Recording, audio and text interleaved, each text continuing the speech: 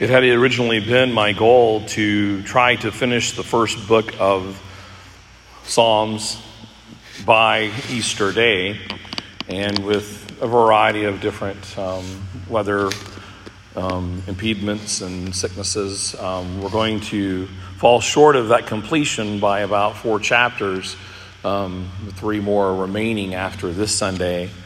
But in the Lord's providence, I believe that Psalm 38 is probably, I think, maybe the best conclusion to land on Easter for us.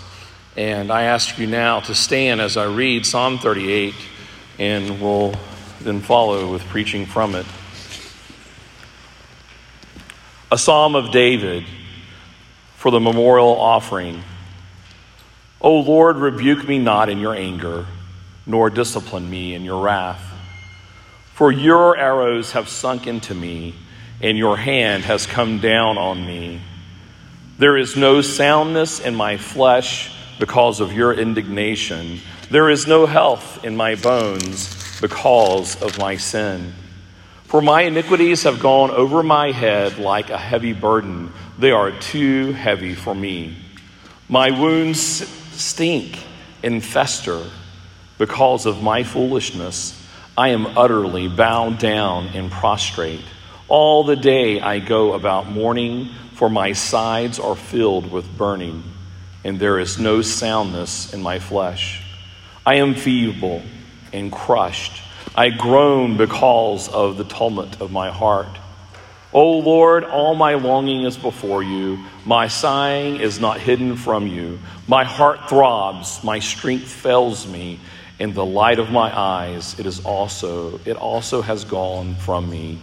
My friends and my companions stand aloof from my plague, and my nearest kin stand far off. Those who seek my life lay their snares. Those who seek my hurt speak of ruin and meditate treachery all day long.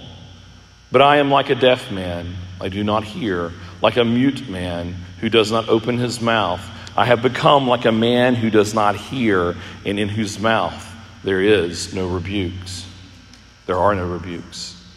But for you, O Lord, do I wait. It is you, O Lord my God, who will answer. For I said, only let them not rejoice over me who boast against me when my foot slips. For I am ready to fall, and my pain is ever before me. I confess my iniquity. I am sorry for my sin.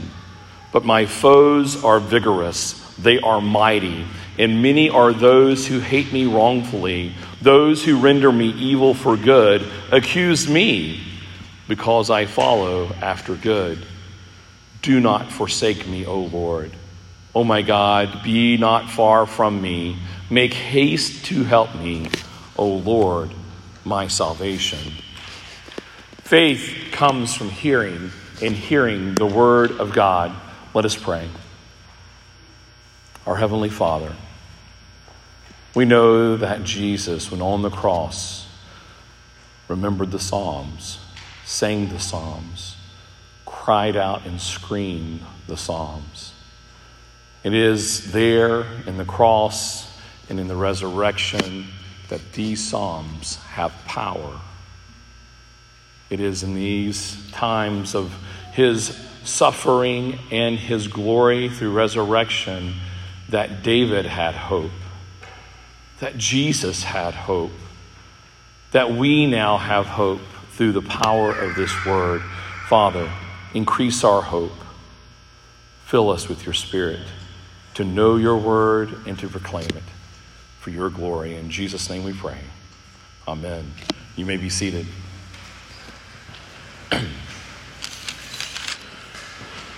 Like I said, I think this is a good it's like when you do a workout.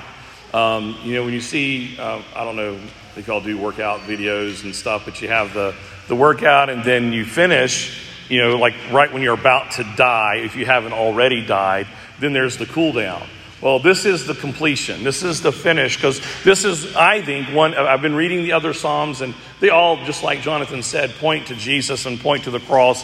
But I think that this really rightly falls on Easter Sunday, Resurrection Sunday for us today. And then the other 3 that we'll do to finish up before we start the book of Acts, you can look at those as kind of the cool down and getting us ready to take it to the next step as we go into the book of Acts. You might look at this psalm and you might say, well, wow, I don't know if I can see all those things there. But I want to go through bit by bit of Psalm 38 for you today and to show you the hope and the benefits of what has occurred through the death and resurrection of the Son that is highlighted in this psalm. We already know from other psalms that he quoted precisely, namely through Psalm 22 and many other psalms, that all being fulfilled through what Jesus did leading up to the crucifixion and during the crucifixion and in the resurrection. We know that this is the fulfillment of the Psalms, his death and resurrection.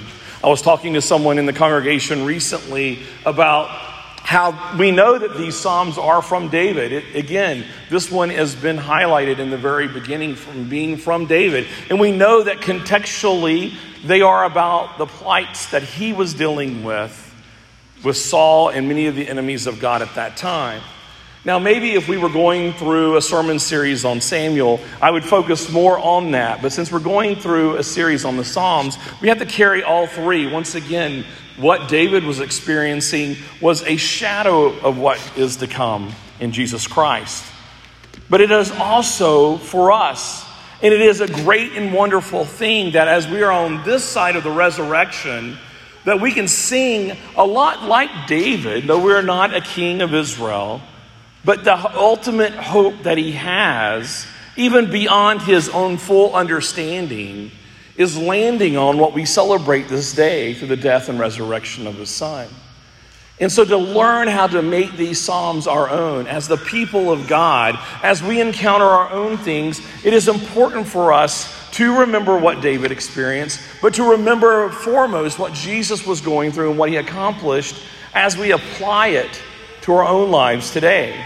It is by default a command of God for us to apply the power of the death and resurrection of his Son in our own lives through going through the Psalms.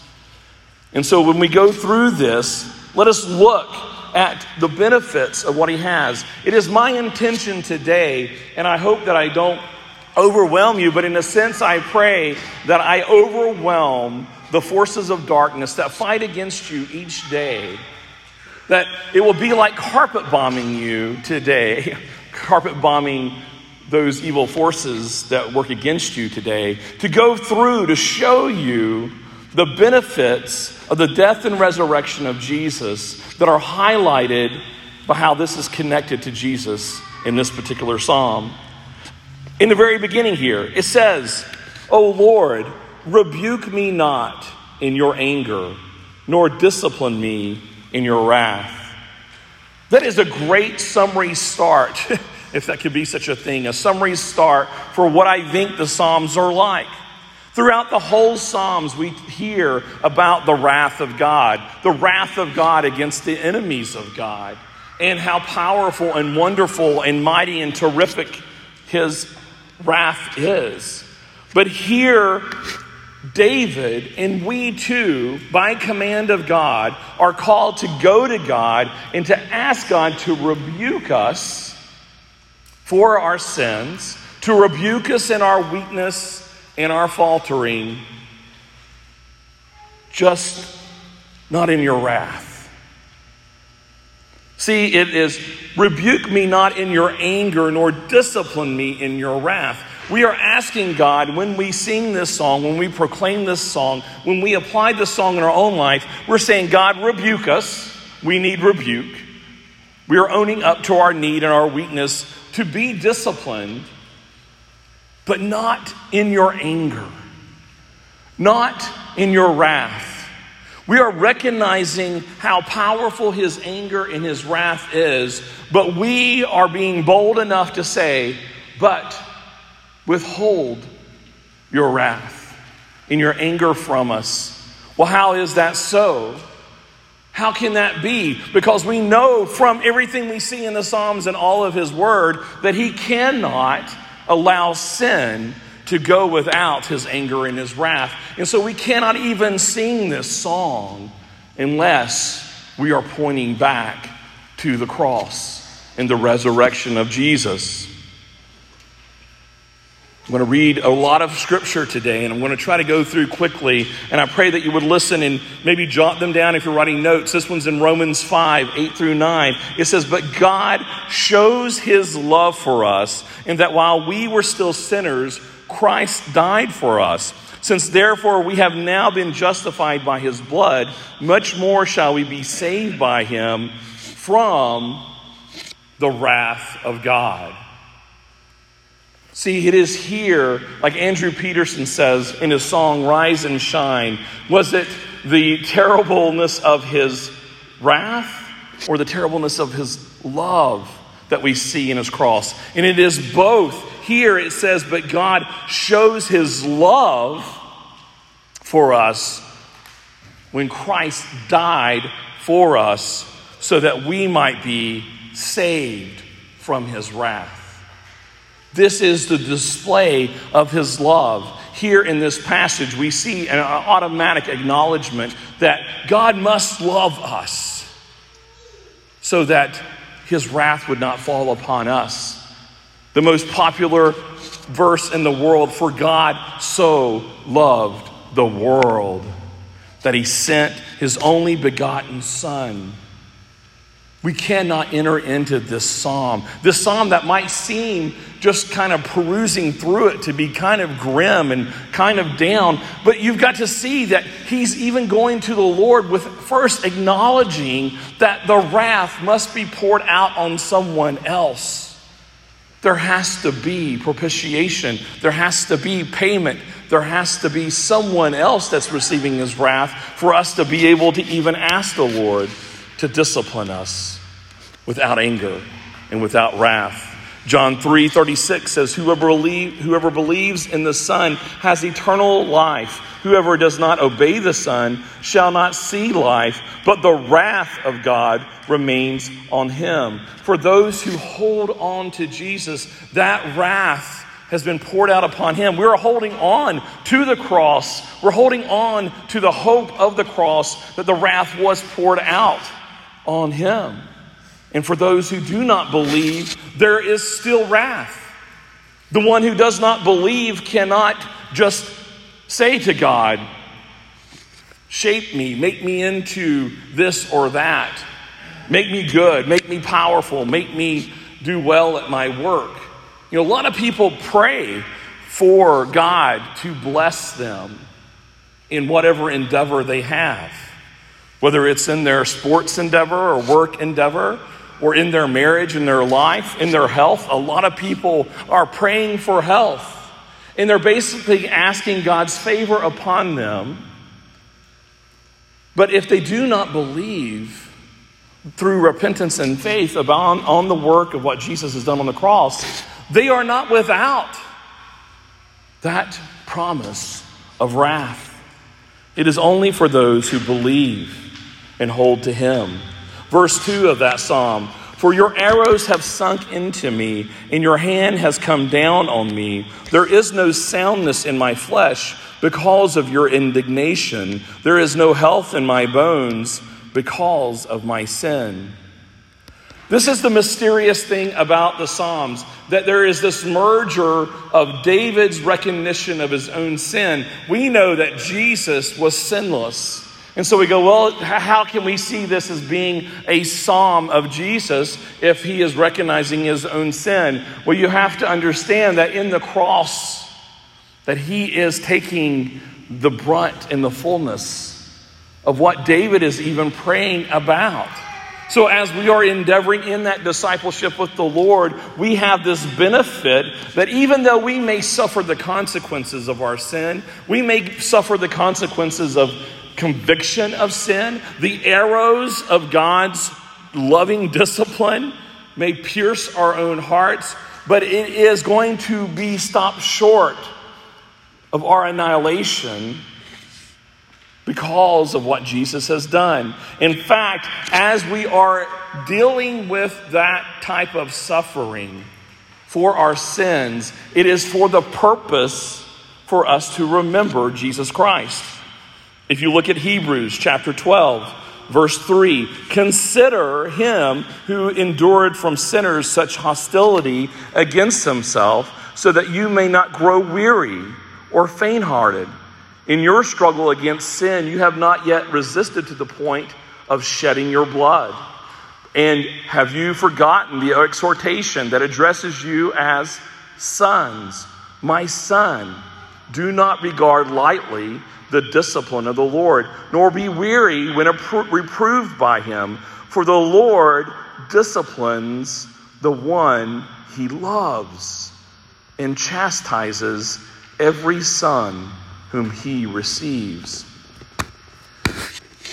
This is a fuller understanding than just a father who disciplines his son so that he may be better. See, what is going on here is that because of what the Heavenly Father has poured out upon his only son, we are now allowed to be accounted for as his son.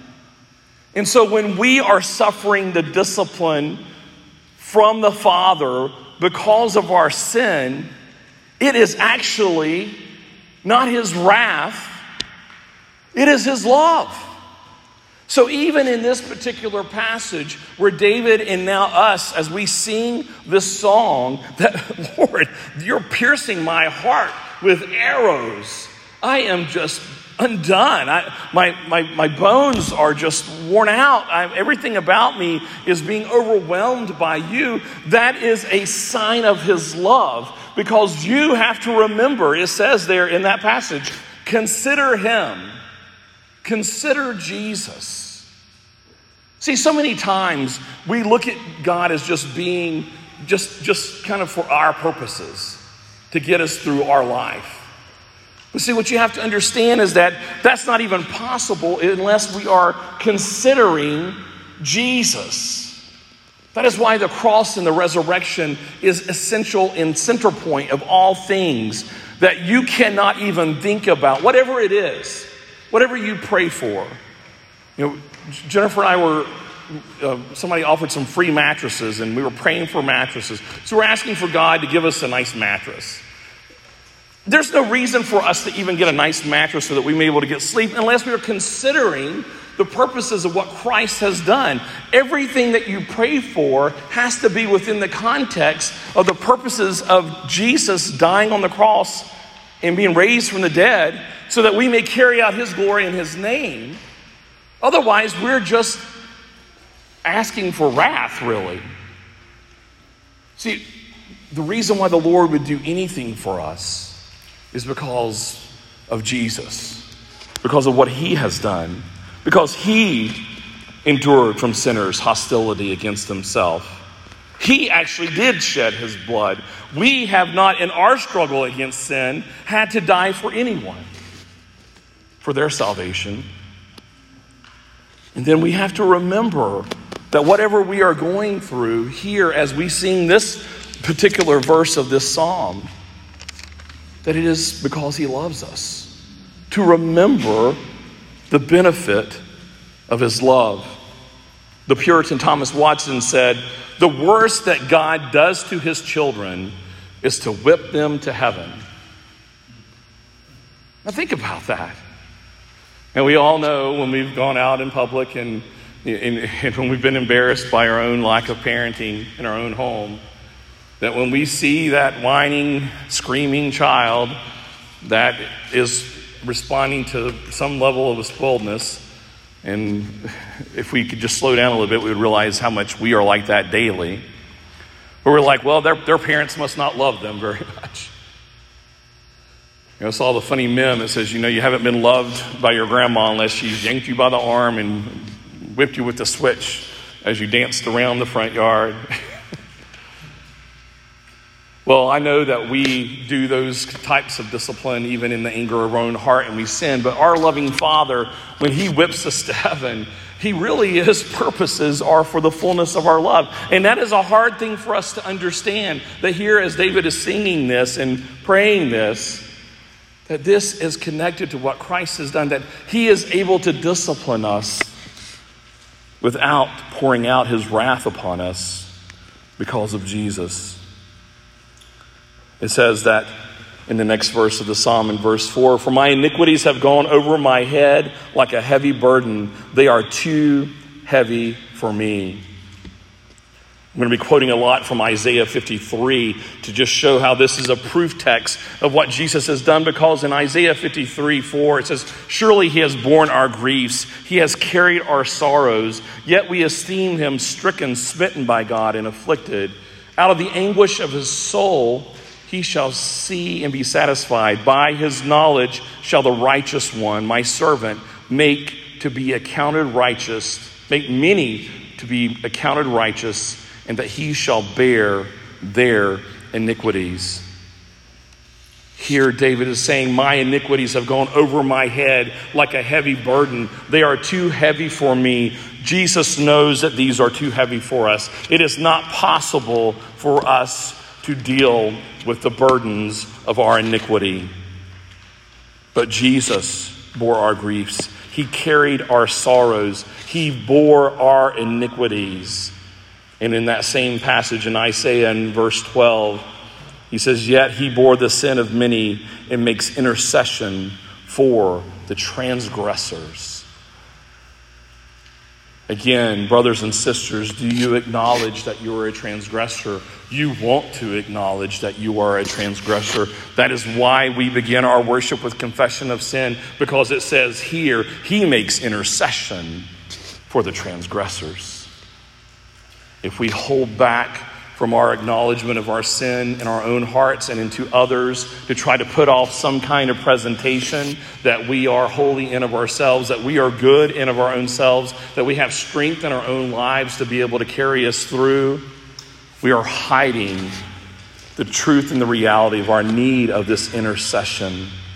We are hiding the fact that he bore our iniquities all the way to the cross. And he tells us in Matthew chapter 11, "Come to me, all who labor and are heavy laden, and I will give you rest.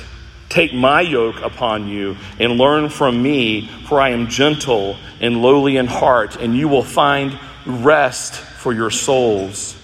For my yoke is easy and my burden is light." This week I started my sleep therapy with my sleep machine because I haven't been able to sleep very well, and I hold my breath and I snore a lot, and Jennifer hasn't been able to sleep very well because of my snoring, and she has to hold her breath before she whaps me in the head. This world it's amazing how much money is being spent on people getting adequate rest. But even apart from those particular medical things that are going on in this world, we are working ourselves to death, literally, because we have so many things that we want for our own kingdoms.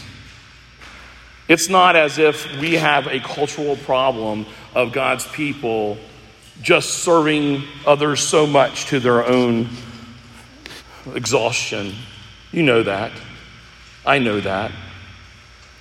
Here Jesus says that the benefit of what he has done, because he has bore this weight for us, that he will give us rest, true and real rest. Brothers and sisters, do you feel rested? Are you at rest and at peace in your life?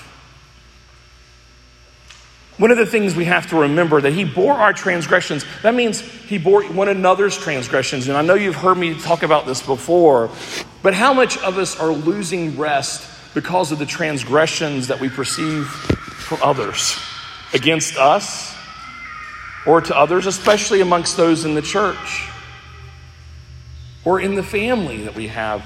You know, when we're fighting against each other, you know, I guess it's because of this particular holiday, but it just seemed like this morning, Jennifer and I are recognizing, and even our kids, you know, when your kids are saying, "Mom, Dad, stop fighting each other,"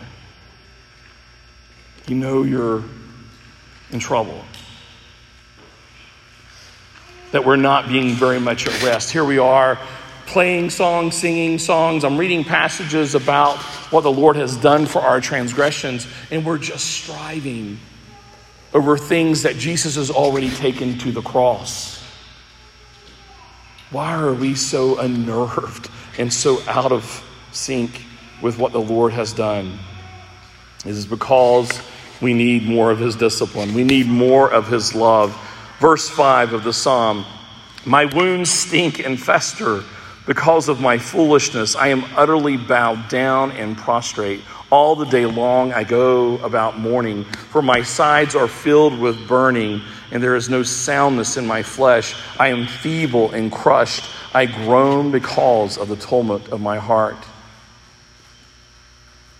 It is here that we hear the words of Isaiah 53 again. But he was pierced for our transgressions. He was crushed for our iniquities. Upon him was the chastisement that brought us peace.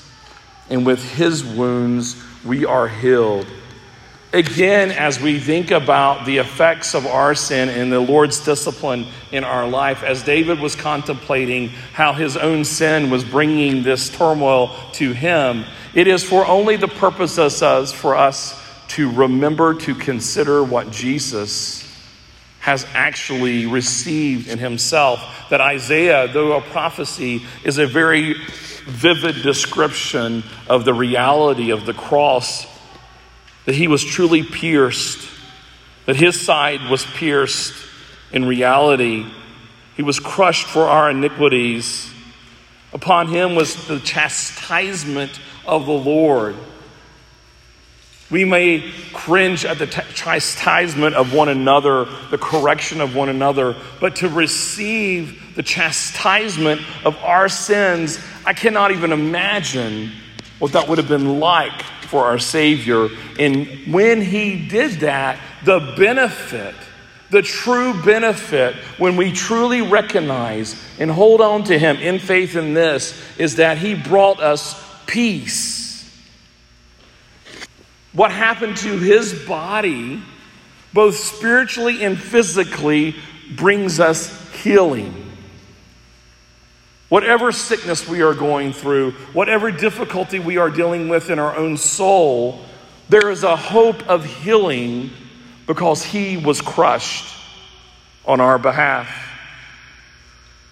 It says later on in verse 11, out of the anguish of his soul, he shall see and be satisfied. By his knowledge shall the righteous one, my servant, make many to be accounted as righteous.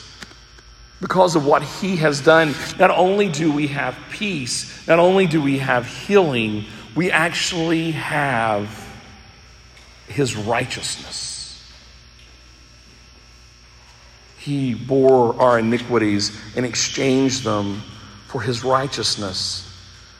And because his appearance was marred and his human semblance was beyond recognition, that he didn't even look like all the other children of mankind, he now sprinkles us with a cleansing. He sprinkles the many nations of his people to be called his own. Verse 9 of the Psalm 38. O Lord, all my longing is before you. My sighing is not hidden from you. My heart throbs, my strength fails me, and the light of my eyes, it is also gone from me. My friends and companions stand aloof from my plague, and my nearest kin stand far off. We see here, and you look at any kind of study Bible, it will give you this cross reference to the very moment that he is on the cross. And that those who once followed him are standing far away from him. And it is at that moment that he is crying out, Father, into your hands I commit my spirit. Jonathan spoke about the trust that Jesus had in his Father when he is on the cross. It was not that Jesus was such a strong man in his perfection that he was able to go to the cross. It was because Jesus took on weakness and was weak to the point of death. It wasn't like I can handle it. I can take it. Just put me on there. I'll do it for everyone. No, he took on us. He took on our weakness, our humanity, and he suffered the fullness of everything that David is talking about here in this psalm. even to the point that he was acquainted with grief, as it says in Isaiah 53. We see that in Hebrews that he is able to sympathize with our weakness. Therefore, we have confidence. See, we have a true sympathetic Savior, a sympathetic King because of that weakness. I mean, have you thought about that? I really appreciated Jonathan bringing that up, is that, a lot of times I think about the fact that Jesus, he was perfect, he was God, of course he can handle it. No, he became mankind. He became us. He bore our sins. He bore our weaknesses. He was able to be sympathetic to our weaknesses and our inability to be able to bear up this weight. That is why this psalm really belongs to Jesus. It says, those who seek my life lay their snares, in verse 12. Those who seek my hurt speak ruin and meditate treachery all day long. But I am like a deaf man. I do not hear, like a mute man who does not open his mouth. And I have become like a man who does not hear and whose mouth there is no rebukes. Matthew 27 says, now Jesus stood before the governor, and the governor asked him, are you the king of the Jews? Jesus said, you have said so. But when he was accused by the chief priests and the elders, he gave no answer. Then Pilate said to him, do you not hear how many things they testify against you? But he gave them no answer, not even a single charge, so that the governor was greatly amazed. Again, in Isaiah 53, he was oppressed, he was afflicted, yet he opened not his mouth. He was stricken for the transgressions of his people. This is definitely his prayer. He has taken the fullness. There is no conspiracy against you that is greater than the conspiracy against the Son of Jesus, the Son of the Lord, Jesus Christ. Whatever you might feel like you have suffered, it doesn't mean that you just shrug it off, but let it help you consider Jesus Christ. Whenever you have something, whether it's at work or family, I hear even we started out when we were really young, when we were kids, we're talking bad about one another, we're gossiping about one another, we're always throwing out each other's weaknesses and problems and making plans to somehow or another win out on someone else, and we take it right into work, we take it into the church, we take it into every area of our life. Jesus bore the fullness of even that, where they were testifying against him, making up things against him. But he held silent. Why did he hold silent? It wasn't because he didn't have a defense. It's because he bore our transgressions. He remained silent on our behalf so that he would take those charges fully that are actually against us. In 1 Peter 2, it says, servants, be subject to your masters with all respect, not only to the good and gentle, but also the unjust. For this is a gracious thing when, mindful of God, one endures sorrows while suffering unjustly. For what credit is it if you sin and are beaten for it, you endure? But if you do good and suffer for it, you endure. This is a gracious thing in the sight of God. For to this you have been called, because Christ also suffered for you, leaving you an example so that you might follow his steps. He committed no sin, neither was deceit found in his mouth. When he was reviled, he did not revile in return. When he suffered, he did not threaten, but continued entrusting himself to him who judges justly. He himself bore our sins in his body on a tree, that we might die to sin and live to righteousness. By his wounds you have been healed. When you are suffering under work or under any kind of authority in your life, Peter is telling us that this is a wonderful opportunity for us to consider Jesus Christ and the benefit that we have in him. See, we talk about application. When we see this psalm, when we see David suffering this way, and we see that people are conspiring against him, and he's saying that I didn't even speak in return, this should really bring us to that moment when Jesus was in the very dark parts of the crucifixion, where everyone is gathered around him, and he knows they are conspiring him to death. That moment when you're dealing with whoever your master is in life, that you have this opportunity to remember what Jesus has done on the cross. Because he was left for us and as an example. But what did Jesus do in that moment? He entrusted himself to his Father. He was in a moment where he didn't know. I'm not even saying it the right way. I got to be so careful because of his deity. It's not that he didn't know what to do, but he was in this place on our behalf of weakness, that he was just simply trusting that his Father would come through. Many times, different people will come to me, and my children particularly, with a weakness of some sort, looking for an answer. And I usually pride myself on being able to come up with some kind of wise answer or some kind of, well, if you just do this, everything will be okay.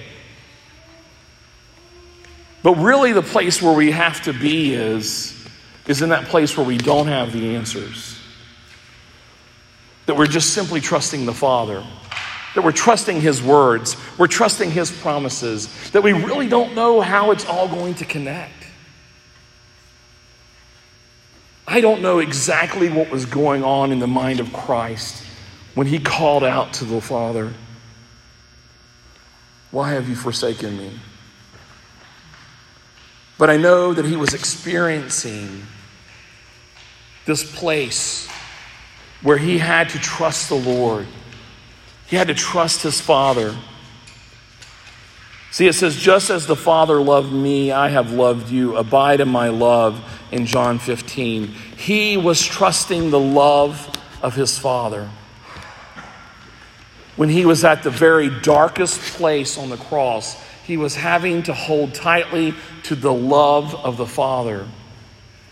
I'm going through this passage and bombarding you with all of these other passages of all the benefits of what has happened in the cross and the resurrection, because I want you to remember the love of the Father for his Son. The reason why there is power in the resurrection of Jesus Christ is because the Father loved his Son. And Jesus now tells us, I have also loved you. Abide in my love. We have the tremendous benefit of the exact same love that raised Jesus Christ from the dead. Do you know that? I cannot convince you of that in my own strength and in my own words. I'm only going to be able to just keep pointing back to you. You need to understand how much he loves you, because when you think about the resurrection of Jesus Christ, he did it for us. He did it for the Son, and he's done it for us. And then in verse 16 it says, for I said, only let them not rejoice over me who boast against me when my foot slips. For I'm needy to fall. I'm ready to fall. And my pain is ever before me. I confess my iniquity. I am sorry for my sin. But my foes are vigorous. They are mighty. And many are those who hate me wrongfully. Those who render me evil for good accuse me because I follow after good. Do not forsake me, O Lord. O God, be not far from me. Make haste to help me, O Lord of my salvation. In Psalm 22 that Jesus quotes on the cross, he says, why have you forsaken me?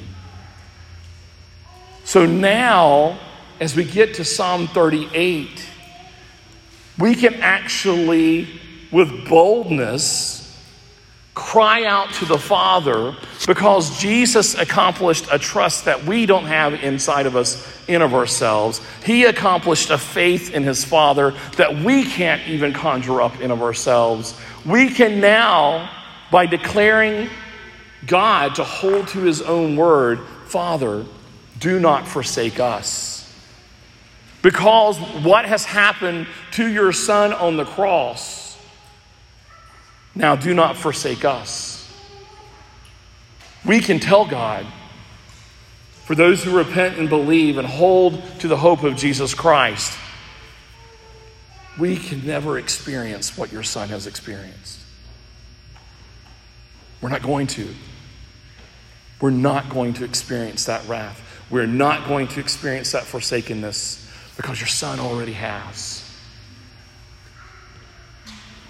We can cry that out in the moments of our greatest despair. See, you look at what David is doing here. He says, I am sorry for my sin. I confess my iniquity. The enemies of mine are too great for me. I have nothing in me. But Father, in this moment where I am struggling, if I'm struggling with my sin, if I'm struggling from the sins of other people, as you have declared and as what you have accomplished in the cross and the resurrection, never, ever forsake me, O Lord. Make haste to help me. Help me, Lord. Help us. Help your church. Help this nation. Help this world. Because you are our salvation. I'm not going to read Psalm 22 in the fullness, but you could almost read it right now, and you can see how it covers every bit of this. But as David is saying, don't let them rejoice over my falling.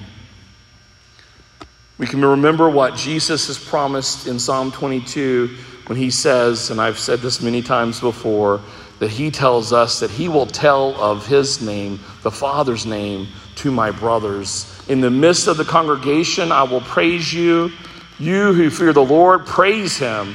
All you offspring of Jacob, glorify him and stand in awe of him, all you offspring of Israel. For he has not despised or abhorred the affliction of the afflicted, and he has not hidden his face from him, but he has heard. When he cried out, when Jesus cried out, his Father answered him. He did not continue in silence. He rose him up from the grave. So from you comes my praise in the great congregation. My vows I will perform before those who fear him. The afflicted shall eat and be satisfied. Those who seek him shall praise the Lord. May your hearts live forever. Jesus sings that at the resurrection. Jesus sings that for us today. He sings and proclaims before us through his people the greatness of his Father, because he did not remain silent, because he did not leave him forsaken to the grave, and he will not leave us. We shall eat. We shall be satisfied. We will get a taste of this here as we remember him through his supper together as the body of Christ. But we are still singing this song because we will eat face to face with the Savior because of what he has done. Do not forget his love. Do not forget the benefits of what has happened here. This is not just some event so that we can wear bright colors on a spring day. This is life. This is eternal life. This is life in Christ. He descended to the dead so that we may arise in life with him. Let us pray.